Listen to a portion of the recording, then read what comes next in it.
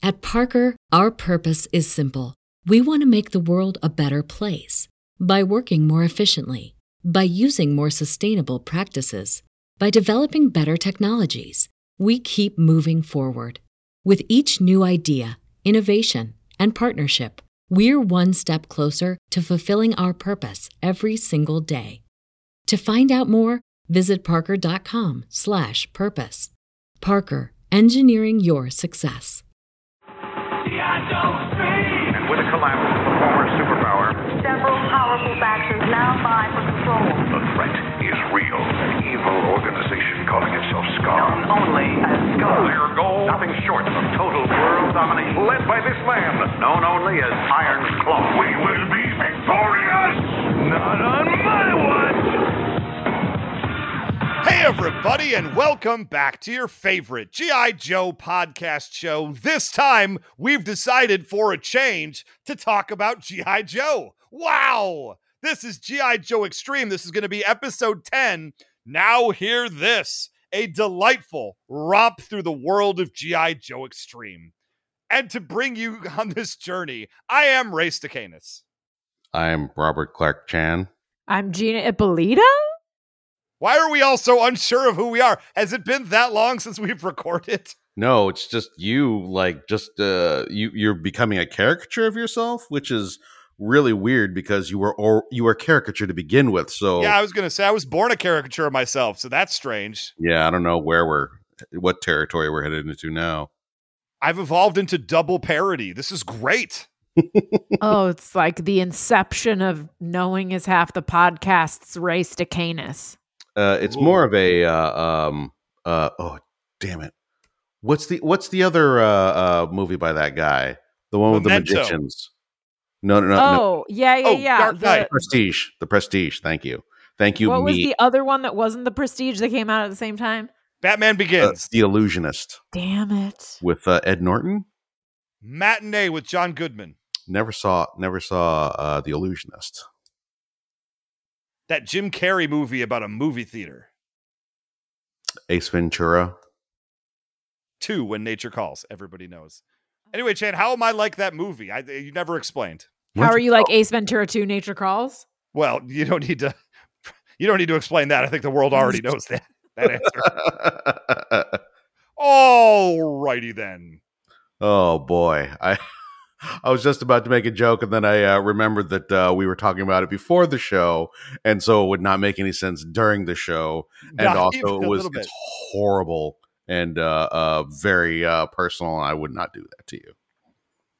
Thankfully, hopefully you won't do it for a different podcast either. I'm saving it for your Facebook page. I'm gonna post it, and then I'm gonna tag your wife. And it'll be fantastic. Yes, so that trend is back. So excited to hear it. So, for those of you that, Chen, can I talk about this thing that we're doing this weekend? Yeah. Am I allowed to talk about that? Yeah, I think so. Okay. You guys are gonna kiss? We're gonna kiss on camera for Patreon, thus ensuring we lose every Patreon subscriber we have. No, Robert Clark Chan and his partner, Cy, right? I'm allowed to say that. Are coming over to do a different keep coming over with his own podcast crew to my house. Not even my podcast. Wife.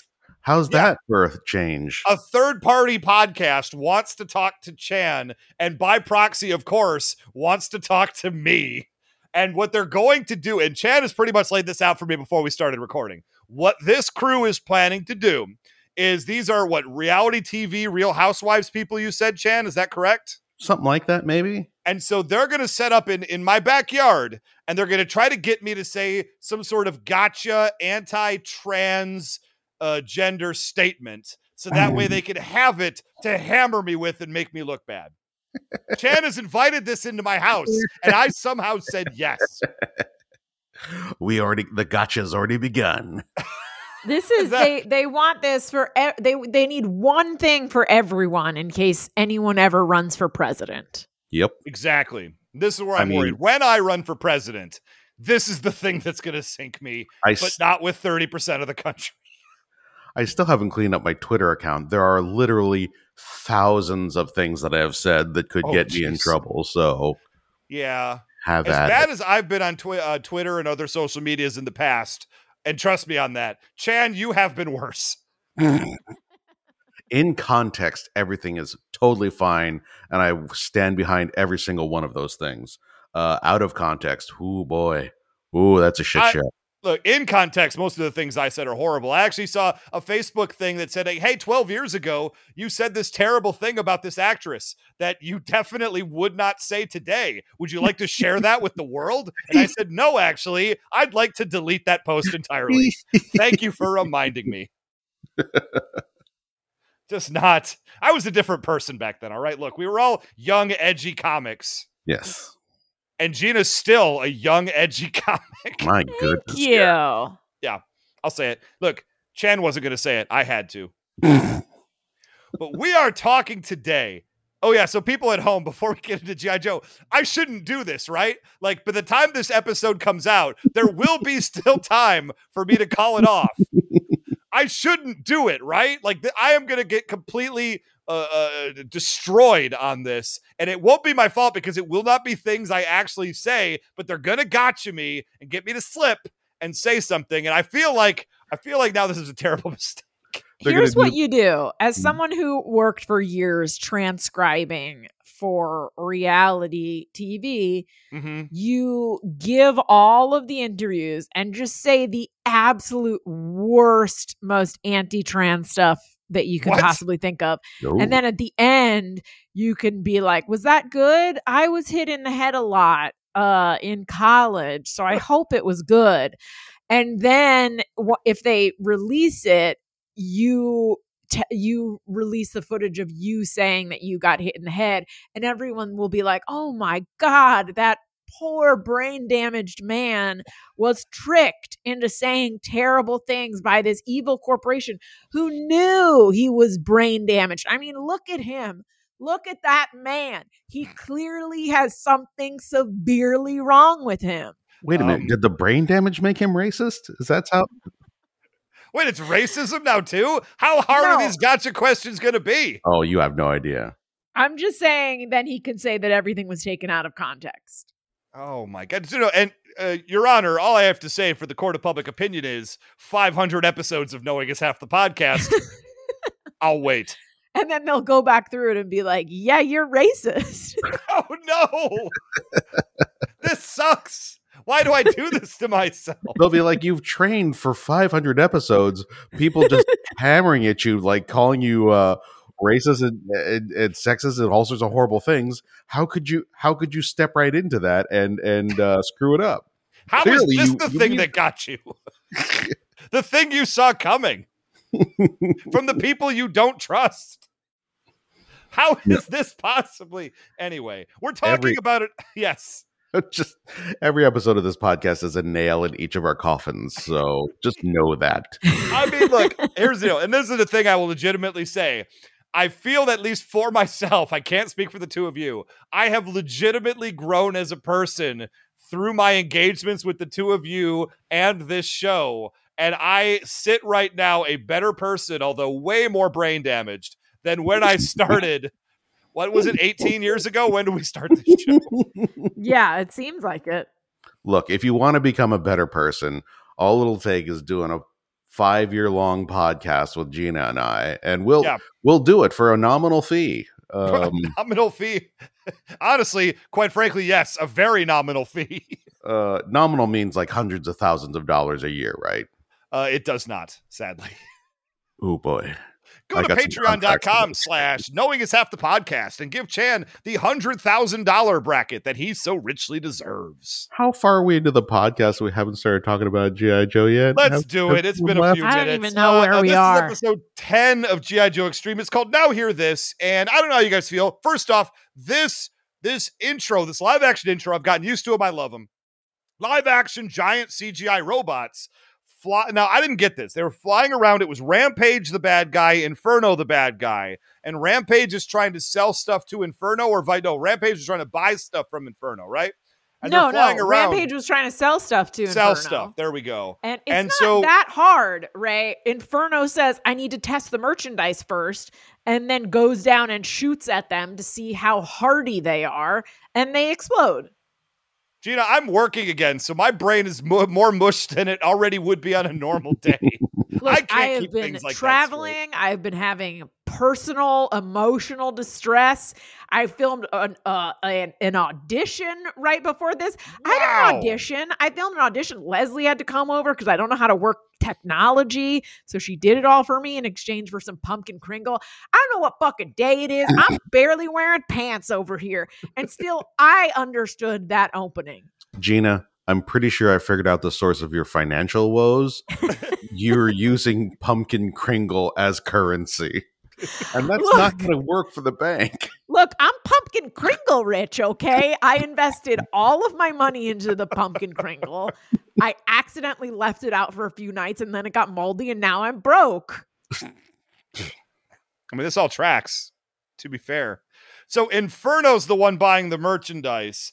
And he blows up the robots, then comes down and like grabs the pieces of the robots and is very happy. I didn't really understand what was happening. Chan, can you please? I can't handle this today. No, we're just going to move on. It's the cold open. It doesn't really relate to anything anyway. It's like those first 4 minutes of a Simpsons episode where they do a thing and then all of a sudden it turns out that the plot is actually something completely different. So we're just going to let Ray stew in his ignorance. Okay. Man, am I going to have to watch this again? Yeah. Are you going to have to watch the 30-second cold open intro of a cartoon again? Yeah, you might. I might be able to work that in Saturday at about 2 p.m. That's about all the time I have right now. I'm just going to say up front, right out the gate, if I had to watch this episode again, I wouldn't mind it. It was not a bad episode that I actually genuinely kind of enjoyed more than I expected to. Wait, why are you surprised? I feel we've been consistently enjoying G.I. Joe Extreme. You have certain complaints like the music videos and things like that, but usually even you admit that the plots are not bad. It's that thing where I've been slowly acclimating to the just god-awful 90s over-the-top extreme aesthetic, which at the very beginning was absolutely getting in the way of me enjoying anything, even though I was like, yes, structurally, this all makes sense. All of these pieces are in the correct order, and they're like no holes. And like now I'm kind of like, okay, you know what? If I just sort of like tune out, the then like this isn't so bad. Yeah, you've evolved. That's not a word that I would use for this. No, not growing. Growing colder and harder in my heart. That's a thing that's happening. How about we're about to get bootleg knockoff Tomax and Zaymot. Okay, thank you for saying it because I was coming with it if you weren't. So this episode we all recognize that that's what they're supposed to be, right? Oh yeah, 100%. Now look, so Inferno is flying a jet, like a Harrier jet, and he's flying it through New York City. He just goes to a building, which is basically Extensive Enterprises. Basically, he hangs it flying outside like the 30th story window. And it's a cable shopping network board meeting, and I'm like, where the hell are we going with this? Weirdly, today I had a VTOL craft hover over me for most. We went to the goddamn Statue of Liberty today. Okay, wow. And as we were there, I even got a picture of it because it was irritating the hell out of me. I was like, it's a shot of the Statue of Liberty and one of those one of those airplanes where the engines like turn vertical and they sort of like hover. Just like was just sort of just like going back and forth. And then I was like, this is ridiculous, whatever. And then we got back into New York City proper, and there was still another one flying over like Battery Park. I'm like, what? For Christ's sake. Did we get invaded? No, they were there for Chan. Oh. That's entirely possible. Now that I think about it, it does make a lot of sense. I was being followed by a lot of people in black suits, black hats, sunglasses. But what I'm saying is those motherfuckers are loud. So if you're hovering in front of a big ass plate glass window, not only would you be seen very clearly, it would also be hard to talk over the noise. Yeah, and be shaking the windows, for example. Mm-hmm. Yeah. A lot of things would be happening, but somehow this is a Cobra, or I'm sorry, Scar jet, and it's completely silent and invisible. I don't know. It just works that way. He's spying on these. I don't think they're twins. But no, they're I brothers. couldn't tell actually, like, because at first I was like, oh, they're not twins. And then at the end I realized like their facial designs are very similar. It's just one is wearing glasses and they're not dressed the same. So I was like, you know what? They could be twins. Could be. But I think I bet it was probably like pitched as twins and someone was like, oh, it's too much like the original. And people were like, so? And they were like, we're trying to do something different. But I mean, I liked these characters. Yes. You know, being a bully when I was little, I sided with them the entire time. Oh, Lord, of course you did. But also I do like I feel like I've mentioned this before, but I have cracked the code of what G.I. Joe Extreme does, and it's not a bad thing. I enjoy it. But they basically start with something that would normally be one of the OG episodes.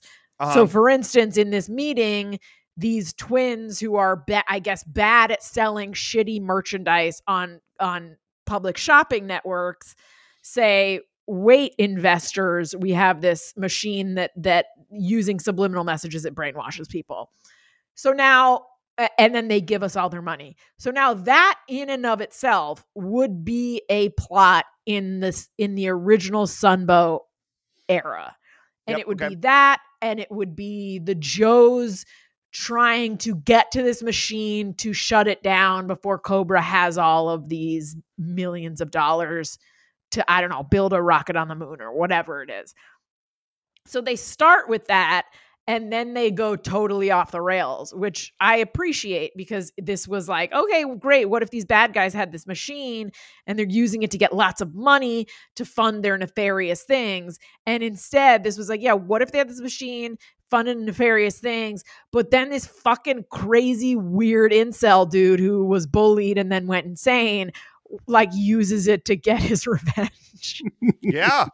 So to fill in some of the details there really quick, it's the Grunback brothers. They make and distribute products which are terrible. And they say, we have special audio we're going to play over the home shopping network, whatever thing. And we're going to use a mesmerizer. And Chan, you want to add to that? No, what I was going to say is that I would really like to see Buzz's original, I don't know if you would have called it a show Bible back then, but like I think he was saying that like he gave them season 1 and then they just fucked it all up. But that would make sense then. It feels like he may have just given them like what would actually be, Sunbow era G.I. Joe episodes. And then, as you say, just started with that skeleton and then wrote him off the rails.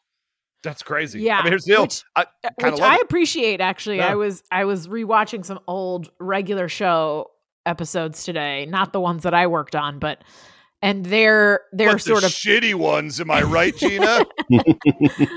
The ones that won Emmys, whereas the ones that I write did not. But they, they have this formula that it starts with sort of a mundane thing, like Mordecai and Rigby are going to rake the leaves, and that's sort of the first act is go, we don't want to rake the leaves. How do we get out of raking the leaves?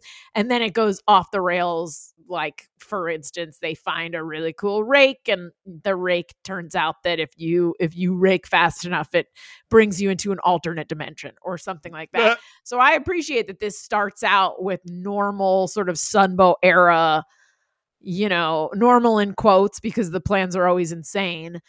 But like this would be Tomax and Xamot pitching to Cobra Commander and saying like, oh, we've got it, like Destro has a design for this machine that will blow up the moon, but we need to fund it. So we bought a public television station and this is what we're doing. And then the rest is the Joes sort of, like realizing what's going on and stopping it. And then, but then this was like, what if there's a mentally ill person involved?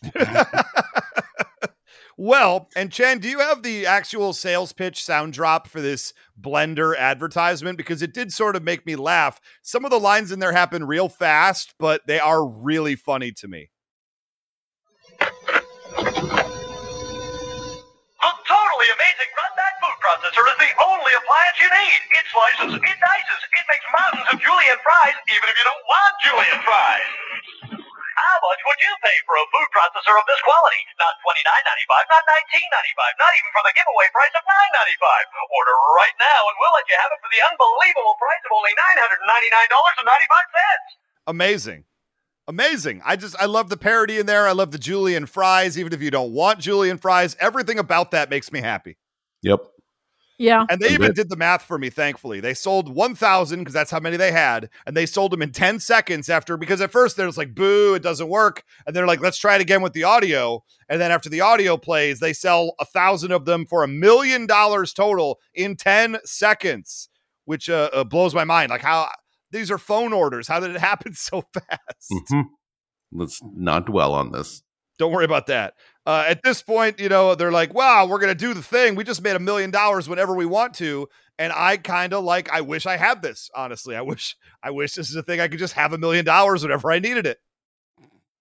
It's a good trick to have in your bag. I don't. Oh, you don't? No. Some of us live for more than just money, sir. Oh, not this guy. Hell Some no. of us live for the daily terror of never knowing if they're going to work again. Hold on. I just need to remind everybody that when Gina says that some of us aren't working for just money, she is referring to Pumpkin Kringle. So, like, in that respect, yes, we do need to live for more than just Pumpkin Kringle. No, I disagree. All you need is Pumpkin Kringle. I'm going to re-record the song, and that's what we're going to sing. All you need is Pumpkin Kringle. Okay, So, look, Did you guys know Taco Bell has kids meals? Okay, wait. Can I just ask my Ray God. something that I just thought of?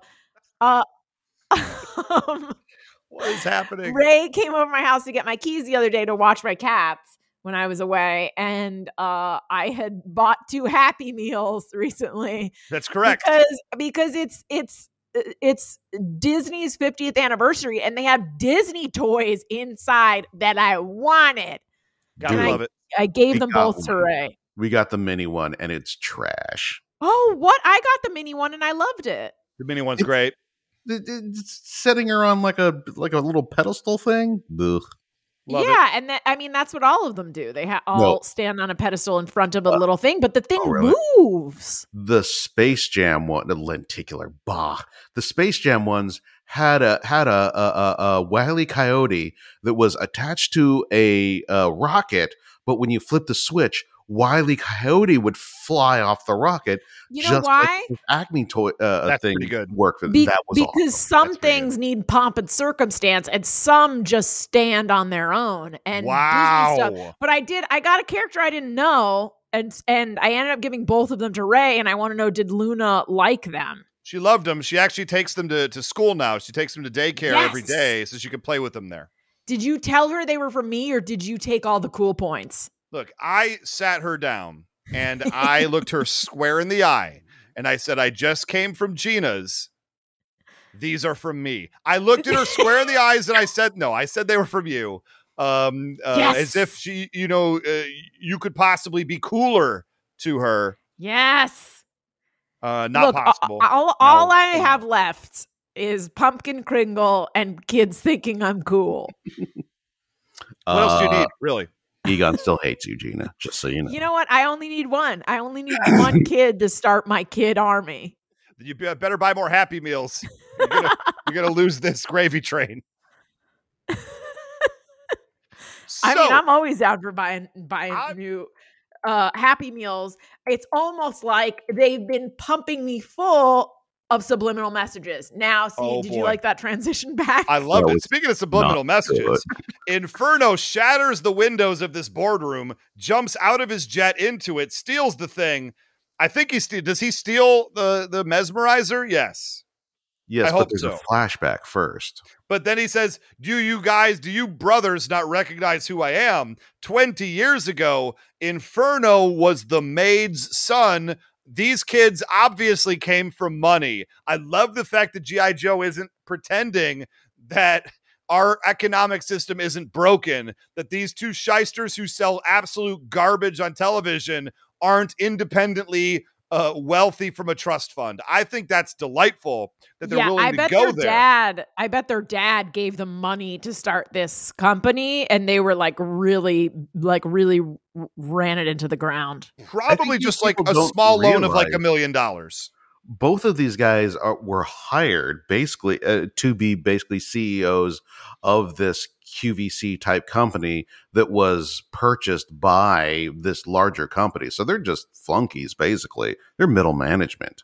They're not much of anything. Middle management CEOs. I mean, except that they friggin' created a mesmerizer, which really they should have focused on that part of their skill set. Yeah, probably could have sold that for a lot. Yeah. But can I just say that Inferno as a kid is truly terrifying looking. Really yes. Look, so I would have also bullied the shit out of him, and then he would have come for his revenge years later. He somehow is still missing hair. He's got buck teeth. He's got one tooth, and you know that kid kills animals or something like that. No. You've seen American Psycho. Surely you know that these rich kids are the ones who are killing animals. And I think they're all killing animals. I think they're killing animals. I think that kid is essentially Trash Can Man. I think Inferno used to be Trash Can Man. This is actually more evidence that he's Trash Can Man. He burned up old lady something's pension check or whatever he did in the stand.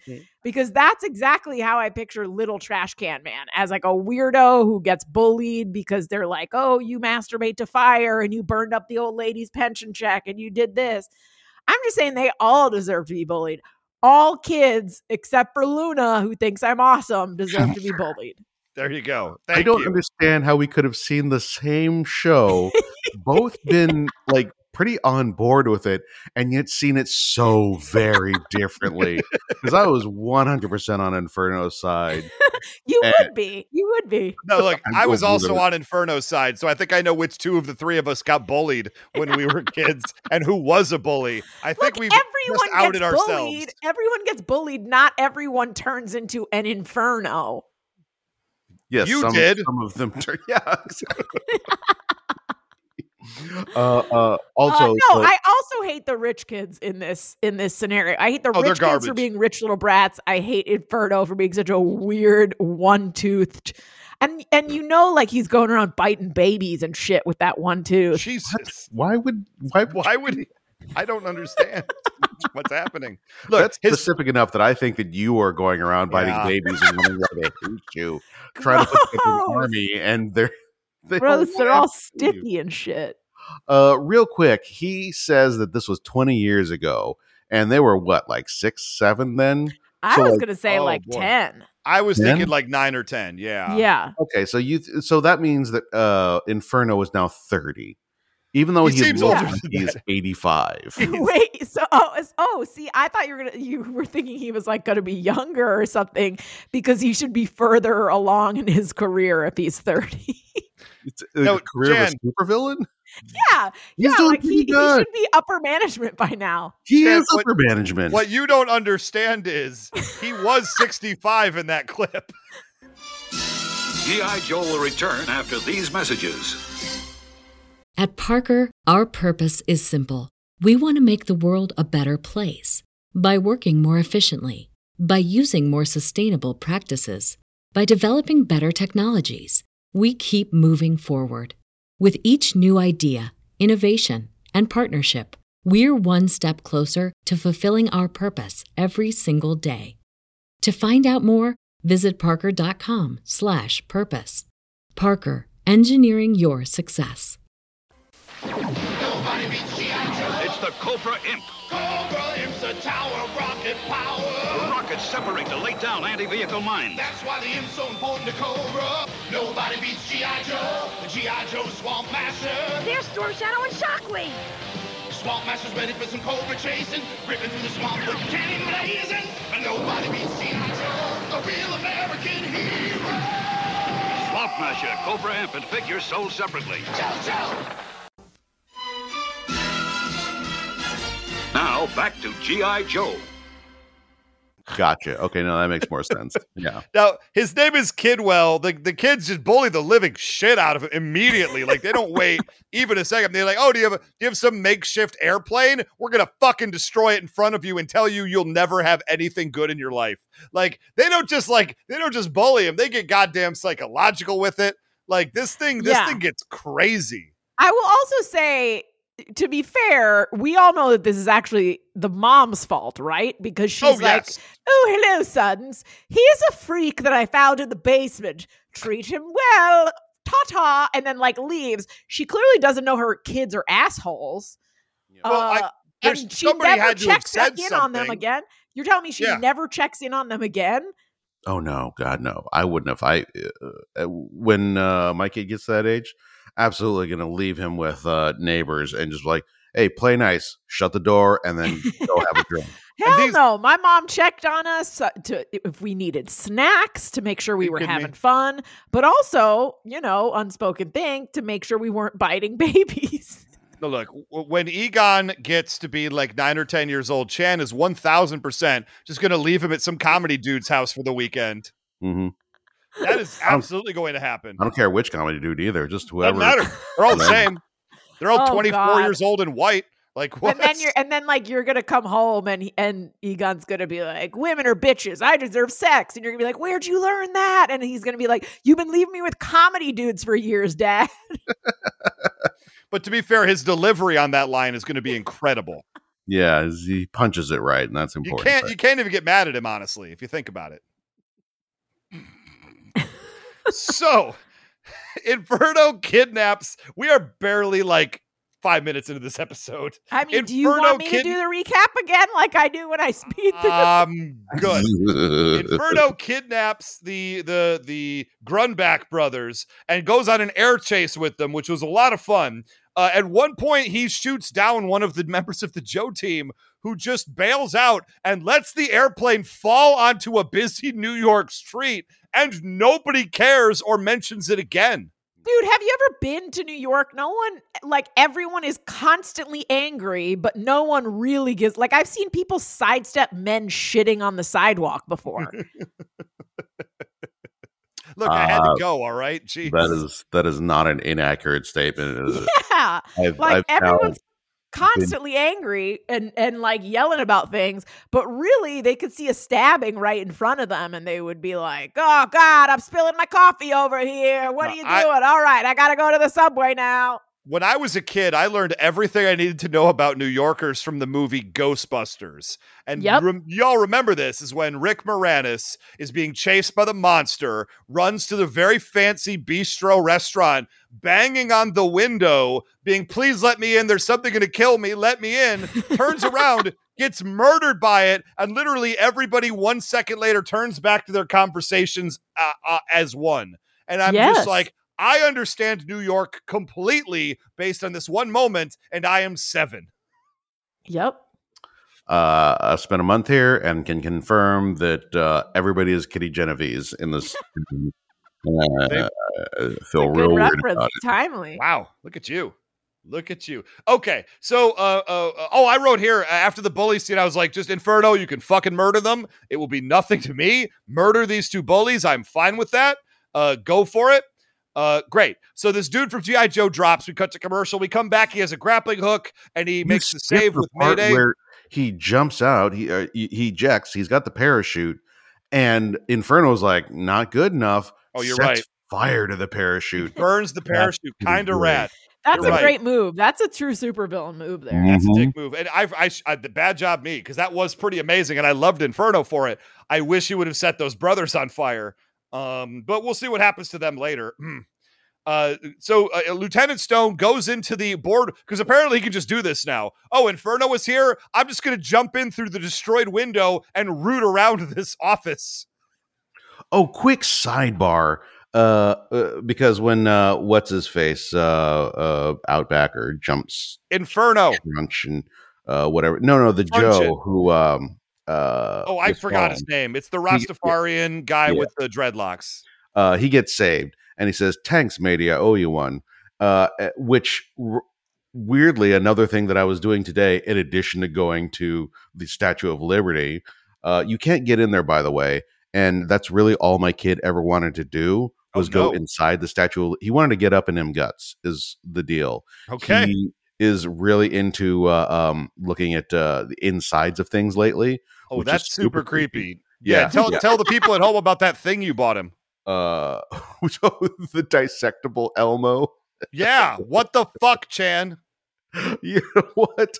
I always said that I would I wouldn't push him to do anything, but whatever I discovered his interests were, I would lean into them and help him discover those things. And apparently he's into cutting up animals and people, and so here we go. Chan, we were just having a whole conversation about children murdering animals, and you're right here giving your kid dissectable Elmo. Are you saying that I shouldn't have given them that scalpel? That's my bad. No, the scalpel was fine. You shouldn't have then had a play date with another child and told him to go to town. And they just shut the door and go for a drink. Yeah, exactly. Here's the thing. I found out about this thing called matelotage, which was same-sex civil unions amongst pirates and some sailors in the 17th and 18th century. Like it was gay marriage. They would like if one of them passed away, the other person would inherit their money, kind of thing. I could dig it. And it derives from the same word that we get matey from, because the word, the French word was like Mattel or something like that, meaning a sailor. So what does this mean for Mattel toys? Did we just learn something? Yes. They're all soups gay. Well, understood. But I think we knew that at a young age. Think we all knew that. Yeah, that's true.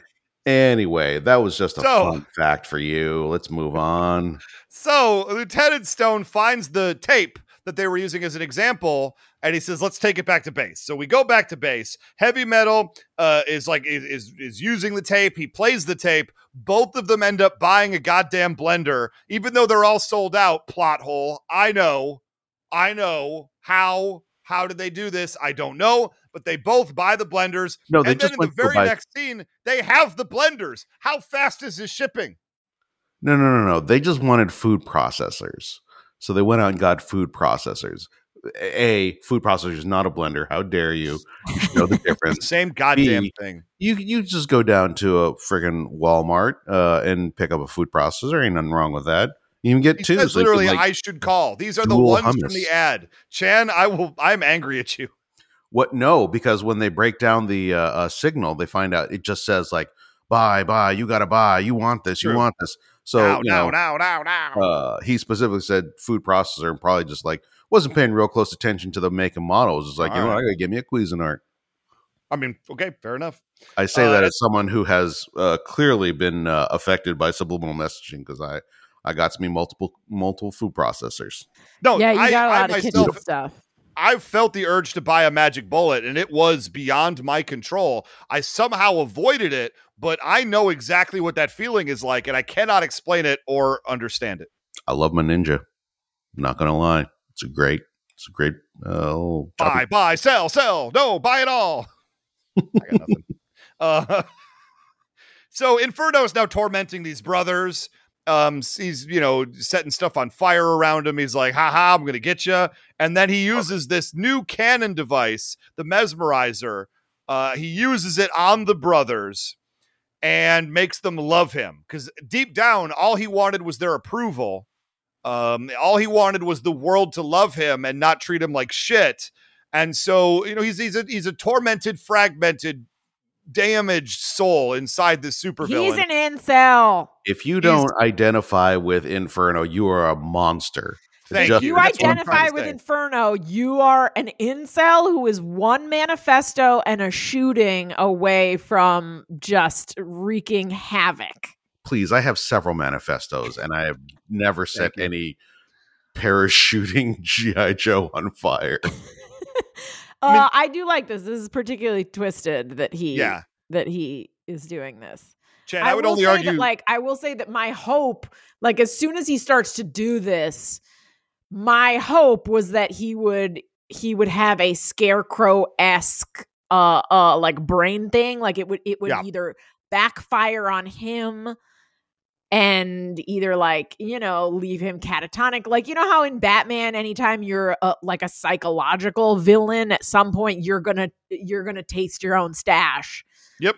And see your worst fears if you're Scarecrow or something else. Or like overdose on vertigo or whatever. So I was kind of hoping that happened. And I will say I was not disappointed. They found a way to sort of tie that in. I just wanted to say to the earlier point, Chan, the only reason why you haven't set a parachuting G.I. Joe on fire is because you have not had the opportunity. Yes, I thought given that was the moment, you would have done it. I believe I've made my feelings on which side of the Cobra Joe divide I would be on. I've never made any qualms about that. I mean, fair enough. Okay, so he also, Inferno also turns this device on Rampage, and now Rampage is his bestie in a real weird sequence where he turns like into the Green Man, then back, and Green Man and back for seemingly no good reason other than Inferno's fucking with him. No, and I thought that was kind actually of fun. Loved this because it's basically like he's already has a fucking crazy mind that's been affected by something that isn't supposed to be in the human body. So I loved this warring of which terrible thing is stronger. Is it his crazy homemade potion that turns him from Dr. Jekyll to Mr. Hyde? Or is it this piece of technology that's been created? I like that we were seeing like, oh shit, like this is what happens if you take two terrible things and try and mush them into one human brain. Okay. Here's the deal. Into it. So we cut back to G.I. Joe. They've discovered the secret of the tape now. They understand it's subliminal messaging, and they're going to have to work against it. At this point, a big tank. I mean, Inferno shows up in style with a big tank. Hold on. We need to just real quick talk about this sequence here where they figure out what exactly is going on with the tape. And Sergeant Stone, the leader of this organization, the person who has, the overview and the big picture, he's their strategist, knows what the sound does, and his question is, but what could Inferno want with it? What could Inferno want with a mind control device? What could a villain do with mind control? I don't know. There's so many options. Maybe he's going to do something bad with it. I think that's a fair assessment, Stone. Yeah, this one's a thinker. Now, I like that Inferno shows up with a big honking tank because he's balling now because he's feeling it. Oh yeah. He brings Iron Claw. They go, let's go do the thing. Cool. And Iron Claw says, you're gonna run stuff by me right now. Like I'm tired. You messed up the thing. I don't know what you were doing in New York. Iron Claw probably had some tendrils on this shopping channel that now Inferno has fucked up. He's very, very mad. But Inferno is ready to show up. Hold on. I'm sorry. I just realized what he said. Ruined an operation I spent months setting up. More than $1 million was wasted thanks to you. Did he buy 1,000 food processors? Plus shipping. But it's $1,000. More than $1,000 is the shipping for 1,000 food processors. No, I'm assuming it's all in R&D. I'm gonna tell you right now, if Iron Claw's plan involved having 1,000 people watching the food, the shopping channel, then he deserved exactly what he got. That was a bad plan. I'm just saying that can't be a coincidence. No, that is right on point. That is kind of funny. Maybe he did buy all himself. Pretty good. So he says, let's go to the Normandy safe house of Scar. Okay, great. So we go to the Normandy safe. You think he would know because we just did this last episode. Yeah. Or the episode before. Just send me a text. Just tell me in an email. Right. This doesn't have to be a meeting. It doesn't have to be a in-person meeting. Just fucking Iron Claw. Send me a video. He likes to see stuff for himself. And I appreciate they get to the Normandy base. G.I. Joe immediately attacks. And he's like, what the hell? And Inferno's like, oh, I invited them here. Like, God damn it, Inferno. I know you're proud of your thing, but you could have tested it out on anybody. Also, like, can I just say that, so he's about to mess with everyone, and he does it in like the most, I mean, kind of delightful way ever. Like, he could have made them fight club each other. Like, if my worst enemies were in a room, I feel like I would set it to like beat each other almost to death mode. Yeah. But he's like, oh, you learned to juggle, and now you're practicing juggling. Grenades. You guys are dancing. It's fun. Oh, it gets wild because he hits Metalhead with it, who immediately attacks one of the G.I. Joe vehicles and blows it up. He hits the rest of the team. Yeah, juggling grenades. Mayday and I think Stone start making out. Like, that was crazy. At which point, and then kissing in a tree, KISS. Oh, yeah. Yeah, it's all very, he has the mind of a child. Makes sense. Iron Claw turns and is like, I love this. This thing works. Give me the device. Also, let's not forget that Joe here walks away with a new skill, juggling. Who among us wouldn't want to be able to juggle like 5 grenades at a time? Yeah, I would let someone briefly brainwash me if it meant that after 5 minutes I knew how to juggle for the rest of my life. But doesn't he lose the ability once the mesmerization wears off? It's a good question. Shut up, Ray. Get it on video, put it on YouTube, and then we're done. I don't have to know how to do it anymore. Until the Tonight Show calls. Okay, so he says, give me the device, Iron Claw says, and Inferno has a flashback of, give me all your shit, you'll never have anything. He says, no. He blasts Iron Claw with the device, and the effect wears off on the Joe team, and they're like, yo, that was bad. And Mayday and Stone are like, they don't talk to each other. Like nobody really comes to grips with that moment or talks about what it means in a big picture scale. Interesting. So he says, we find out that there's a Puerto Rico satellite tower that if Arecibo radio telescope, Ray, it's an actual thing. Oh, I didn't know this. I assume that's where they broadcast Hamilton from. Am I incorrect? It is not a thing that is used to broadcast. It is a radio telescope. It is used to collect signals from outer space. How did I not know about that? That's cool as hell. Good job, Puerto Rico. Haven't you seen Contact? Oh, yeah. I guess a long time ago. Yeah. Remember that huge-ass satellite dish thing? If you ask me if I remember anything about that movie, the answer is no, thank you. I still like it. It's a good movie. I mean, I remember it being good. That's all I could say to that. I forget a lot of things now, Chan. Could we so Heavy Metal gives an explanation of what is what needs to happen with the device and what he can do to combat the device. And Chan, I would love this sound drop because this is about as science mumbo jumbo I'm going to need you to explain to me as we've ever gotten. Well, it's just get that biosonic feedback. Like a tone poem that fries your mind. By riding the waves through a triple modulation loop and feeding it out a moused up modified oscillator, you should be able to unscrew his down and juice him to his toes. Yeah, whatever you say. Chan, you're the resident science jerk on this show. What does that mean? He ran it through a guitar pedal. Oh. He ran it through a guitar pedal. That's basically all that happened there. Oh. Here's the deal. Great job, writers. You made me believe. That's the second Technobabble segment in the show, and both of them were actually, not too bad. Not bad. Like, I like that.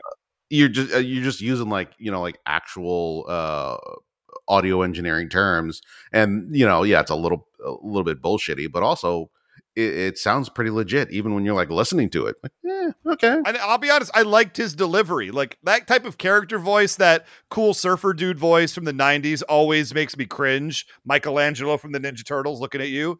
But when it's his delivery on that line really worked for me.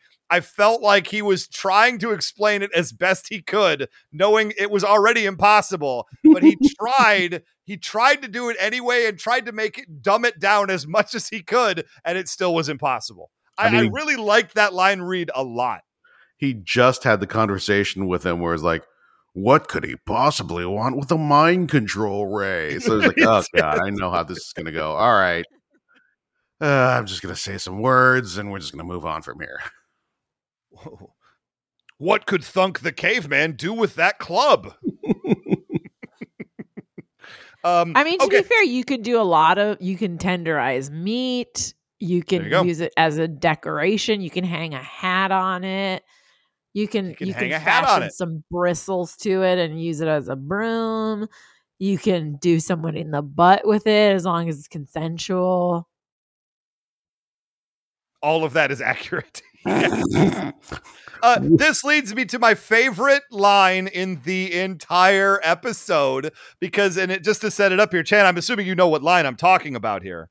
To set up this line, Inferno is headed to this radio tower to broadcast. He knows G.I. Joe is on the way, and he knows that things could go badly soon, and he definitely needs his device to work again on G.I. Joe, to which point he turns and says, "Hurry up!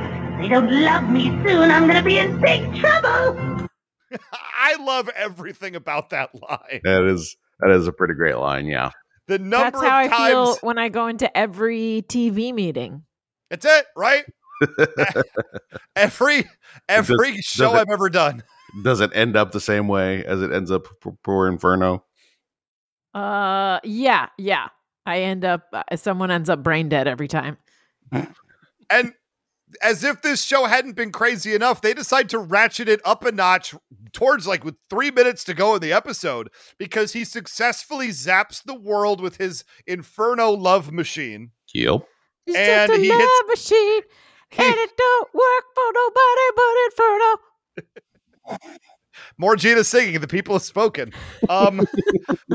It's the all these people are mid-speech, which just makes me laugh. How many speeches that are important are all happening at the exact same time as this Inferno? So the president is mid-televised speech. He stops what he's saying to say it's like Inferno Appreciation Day nationally, which is awesome. And then they cut to the Nobel Prize, and Chan, you gotta play this because this shit also made me laugh.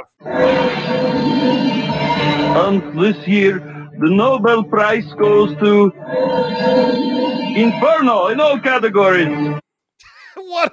Inferno in all categories. I mean, this is what Donald Trump would do if he had one of those things. He would do exactly what Inferno is doing. Did you not realize? Do you still not? Inferno was a Donald Trump analog? Oh, but you relate to him and empathize with him, do you, Chan? God damn it. Hoisting my own petard. Look, so at this point, the one thing that G.I. Joe Extreme loves to do that we haven't done yet with 2 minutes to go in the episode, a goddamn music video. Yeah, when they did this, I realized they hadn't done it up until that point, and I think that's probably why Chan liked this episode so much. So the final fight is a minute-long music video again with nothing but music playing. And essentially what happens is that Inferno shoots the device at G.I. Joe. It hits all of them except for Heavy Metal, who's flying around on this crazy piano guitar. This is straight out of Metalocalypse. This is what Death Clock would be riding around stage on in the future. It's crazy. And he's got his guitar weapon out. He's absorbing the device, shooting it back, and instead of doing anything weird, it just blows up the bass. Yeah, it's a feedback. He's set a feedback loop. So it's basically like the end of any Smashing Pumpkins concert. Okay, fair. And this sort of is what happened in the Long Live Rock and Roll two-parter in the Deke era G.I. Joe. Remember their sonic weapon that they had? Slightly different, but basically the same thing. He blows up the island, and all the Cobras, all the scars take off. Everybody's fine. Inferno, it happens. We don't really even talk to him anymore after that. The effect wears off on everybody, except for they go and find the Grunback brothers in the base. Gina, you want to tell us what happens? I think this is the part you were alluding to before. Yeah, so I was hoping that I was kind of hoping that it would happen to Inferno, but I think it's much more appropriate that it happens to the makers of this machine. And they're like, oh, are you back to normal? What do you remember? And they're wait, why doesn't Chan just play it?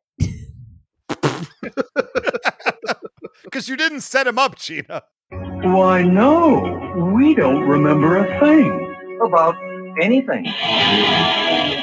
End of episode. Yeah. Ends with the guitar riff, which I forgot about it's that. such an abrupt ending. Yes. They don't even let you sit with it. Like if this was a Twilight Zone, it would be like, we don't remember a thing about anything. And then the camera would pull out, and then maybe you would see them like being taken around a hospital or something like that, learning how to retie their shirts. But it literally just ends and then goes immediately into the PSA. For a second, I thought the PSA was like, no, we got to go back. Oh. Because Gina said that they were learning how to retie their shirts. Do you mean like halter top, like pulling the bottom of it and tying a little knot so that their midriff shows? Or do you mean like one of those like old Shakespearean troupe shirts where they have lace at the top they have to tie up? Because I have never in my life tied or retied a shirt. You know what? Call me David Fincher because it's up for interpretation, okay? Can I say right now, that last exchange has made me terrified for this weekend, because if Chan will hammer on that point and these people are more gotcha and better at it than Chan is, I am in deep shit. I would argue nobody's better at it than me. Okay, maybe true. Maybe that's why you're there. You've learned from a master, so you have all the skills you need now. Okay, fair enough. I'm so screwed. Yeah, and in the Sunbow original season, they did an episode called Glamour Girls. If you remember this one, where the Joes actually turn into like children, and it's about de-aging, and then the lady who isn't Cobra, who was behind this whole thing, is very vain, and she ends up losing her face in a goddamn horrifying body horror moment. And if this was, I remember the camera pulls back, you hear the scream, you hear the crying. You really get a moment to take it in. It's chilling and horrifying, and then the show ends. But if that had happened in G.I. Joe Extreme, it would have been, I don't have a face. Wow, end of episode. It would have been amazing, to be fair. I mean, my first thought was like, this show got overstuffed. They cut a whole bunch of stuff. And then I'm like, but they still had the montage in there, which means that it was a priority for the producers to have that minute-long instrumental montage at the expense of like some really decent writing. Yeah. Cool. Excellent moment. Most recent in media for me, Hitman 3 has a very similar ending to it in almost the exact same kind of similar way. And I really like this ending. I like it when you don't kill the villain, you leave them not remembering they even were a villain. I think it's a good twist that's not done often enough. No. Yeah. And let's talk about the PSA really quick, because the kid catches fire. Yeah, this was hilarious. How amazing. Now this is a G.I. Joe PSA from Sunbow. They just retooled and reskinned for this. Was it? Oh, I don't remember. Absolutely. Absolutely. I'll have to find it. I just find like the whole like 8-minute video of all the PSAs, just so we can watch it, so we know what we're talking about. So we can be like, you could be like that Leonardo DiCaprio meme where you're just like, and then point at the screen when it comes on. But yeah, so you catch fire. I think this was Spirit. I think Spirit was the one who did this one, where the kid catches fire. He's like, I'm gonna run for the river. And Spirit's like, you dumb motherfucker. Grabs a blanket, wraps him with a blanket, rolls him on the ground a few times, and says, you're not on fire anymore, dipshit. And I think that's how it ends. I'm I realize that like all of these PSAs rely on the fact that kids are doing something and there's always a Joe nearby. But like these are two boys alone in the woods. I guess they're camping or something. So the fact that a Joe was nearby with a kid-sized blanket makes it especially creepy. Like it's not just like this. These are kids walking down a street and they don't look the other way and a Joe jumps out of nowhere. This is like kids on a solo camping trip in the middle of the woods. It's already dark out. And like there's a Joe that's like, well, hello, it looks like you need some fire safety lessons. And also no to point one is out, like, whoa, where'd you come from, dude? Yeah. To be fair, the kids don't know that G.I. Joe is there, so he is hiding from them in this moment and jumps out when he's needed. One, we got to talk about, you are correct, because like when he wraps him in the blanket, he hugs a little too close and too long. I mean, he should have put him on the ground and rolled him, but he's like, no, too close, man. Two, if they are indeed alone in the forest, that's reason to call CPS, because these kids are not old enough out in the wilderness on their own. Well, you know, in the 90s, things were different, Chan. No, we can they both weren't. speak to this. Kids were allowed to go to the store by themselves on their bikes that was like 2 miles away, buy cigarettes. Like, this is just what kids were doing in the 90s. Latchkey kids was an absolute thing that I absolutely had. We were given a lot more freedom and a lot less safety. And this is why the 90s had serial killers. I was a latchkey kid. I was never sent 200 miles out into the middle of nowhere. Yo, 200 miles. People have woods in their backyard. You just hike a few hundred like feet in, or you hike like a quarter of a mile in. You set up your crap and you're still on the 2 acres of land or 100 acres of land if you were my friend in high school when we used to camp in his woods in his backyard. Okay, hold on. Now that I've been in New York and seen this sort of thing, I can attest that, in fact, that is possible. That is not a thing that happens out on the West Coast. Certainly not in Los Angeles. So I if it weren't for this experience, I would have told you that you are a bullshit liar.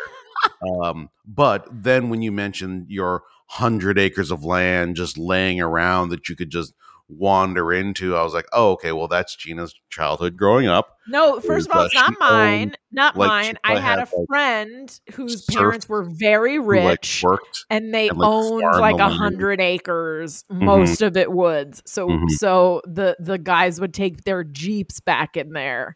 And we would go camping. But it was not mine. My parents live on 2 acres, which is still nothing to scoff at. That's a lot of land. Look, I grew up with woods in my backyard. So, I mean, look, this is a very normal Midwest thing. I can speak to. Thank you.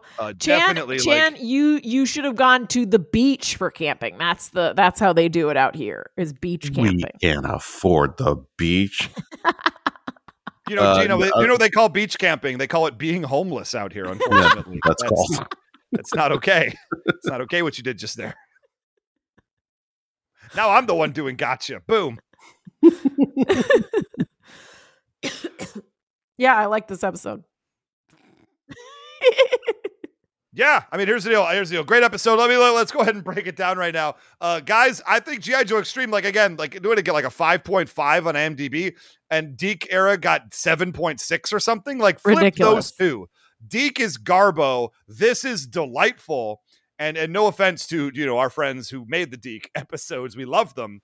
But let's face it, they're just not the same quality. G.I. Joe Extreme has been shockingly good. We say it every week. I keep waiting. I don't know for y'all. I keep waiting for the shoe to drop and this thing to get real shitty real fast. Yeah, and they same. just keep giving me pretty decent episodes. And I think because Roger Slifer is one of the executive producers, he's a pretty big name in comic books, kids at home, especially back then. So I got to believe he's holding this to a higher level of quality and won't let it slip. And just respect to the team at Sunbow behind G.I. Joe Extreme. They're doing a fantastic job keeping this thing going. Yeah, I agree with all of that. I think it's not a chore to watch every week like it was with Deke. Guys, it was getting real rough. And I feel like the Deke norm was if there was anything good in an episode, it was shocking. Whereas this, now I expect it to be good. So if it gets bad, I'll be especially pissed. Chan?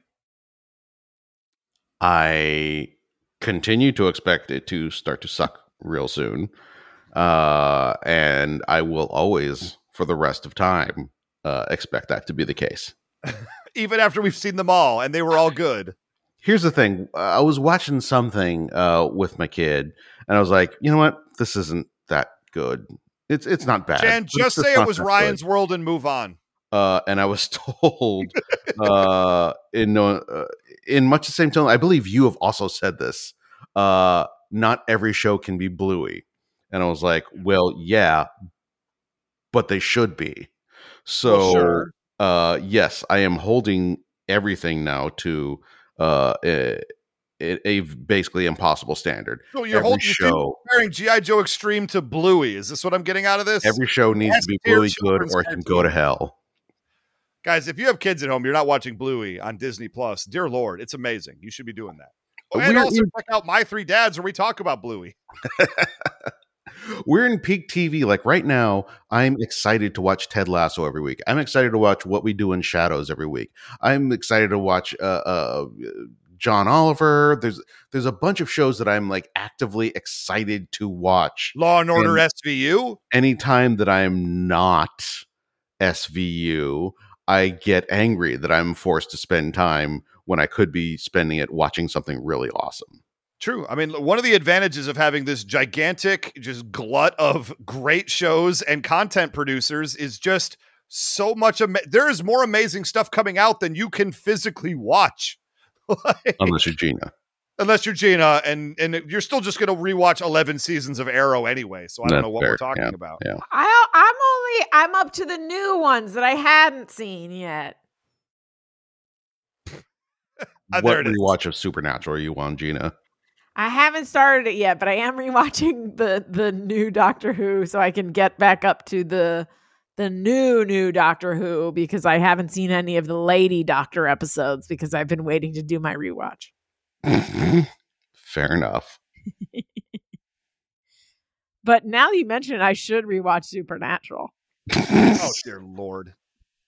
Dear Lord. There are so many things I want to rewatch, but I don't have time to just watch the new things I want to watch. Look, some of us have a thing called priorities, and yours are clearly not correct. Some of us have these things called children. Yeah, some of us have these things called consequences of your decisions. That was on the short list of names for our kid. Oh my gosh, if his name was Consequences for Your Decisions, Clark Chan, I'm not going to lie, it would have been the greatest. That's the greatest. You can't top that. That's a win. It's like a pilgrim name. It is. And that's our show, everybody. G.I. Joe Extreme. Look, we're 10 of 13 episodes deep in season 1. I'm willing to go out there and say this shit's not going to get bad. At least by the end of season 1. We have 3 more episodes, Chan. You're running out of time. The clock is going soon, and you're behind in this game. I will acknowledge that this season is probably going to end up fine, but I don't know what it's going to look like once they run out of Buzz's material. I mean, here's the deal. That's an excellent point. At the end of 13 episodes, we might be done. I don't know, but we'll keep going. And when we hit season 6 of Knowing is half the podcast. God, why are we still doing this? Season 6. We got a lot more G.I. Joe. It's going to pay off eventually. For you, you're going to the number of jobs Gina's gotten out of this show. Legitimately, Gina's gotten what, 3 jobs out of doing this show? I get 3 jobs out of everything that I do, though. I mean, fair. Wow. Fair enough. And look, I've gotten to meet all of the writers and voice actors from my childhood as a result of doing this show. And Chan has gotten to watch us do the things we wanted to do. I got to eat some snacks. I did extend some of those Japanese snacks to the show. Japanese Kit Look, that would be enough to get me to do anything. So I mean, that's how we got you in the door in the first place. Wait, was I supposed to be getting snacks this whole time? Don't worry about that. Okay, so guys, there's a lot of ways that you can interact with us. You can go on Facebook.com/Knowing Is Half the Podcast. Go on Patreon, Knowing Is Half the Podcast, Patreon.com/Knowing Is Half the Podcast. We are going to be doing, Chan, we got to set this up when you get back to Los Angeles sooner rather than later. We're going to set up a Saturday afternoon recording. We're going to do another live show of G.I. Joe Operation Robot Assassin Find Your Fate coming up in the next few weeks, hopefully. So look for that. We're going to be doing it soon. And otherwise, you can hit us up on Twitter. We are on Twitter at G.I. Joe Podcast. But individually, I am at Almighty Ray. At 999 RPMs. I'm at Gina Ippy. And that has been G.I. Joe Extreme, Episode 10, Now Hear This. Now Hear This. G.I. Joe Extreme is pretty good. That's how you want to end it. I assumed you were going to drop the show right there. Now it's weird. Situation critical. Roll call! Ballistic! Harpoon! Mayday! Black Dragon! Sergeant Savage! Quick sight! Metalhead! Right! Lieutenant Stone! The odds are 1,000,000 to 1. And that's the way we like it!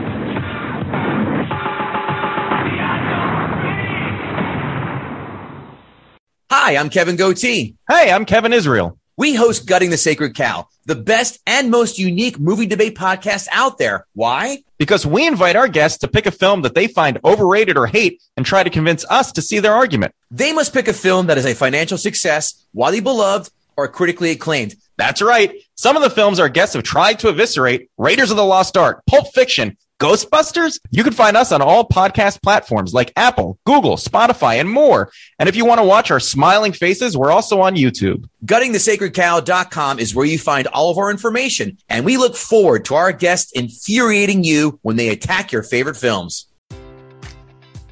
Enjoy all your favorite sports like never before at BetMGM. Sign up using code CHAMPION and receive up to $1,500 back in bonus bets if you don't win your first bet. When you register with BetMGM, you'll get instant access to a variety of parlay selection features, live betting options, and the best daily promotions in the business. And with BetMGM at your fingertips, every play and every game matters more than ever. Remember to use code CHAMPION and receive up to $1,500 back in bonus bets if you don't win your first bet. Place your money line, prop, or parlay bets with the king of sportsbooks today. BetMGM and GameSense remind you to play responsibly. See BetMGM.com for terms. 21 plus only. Virginia only.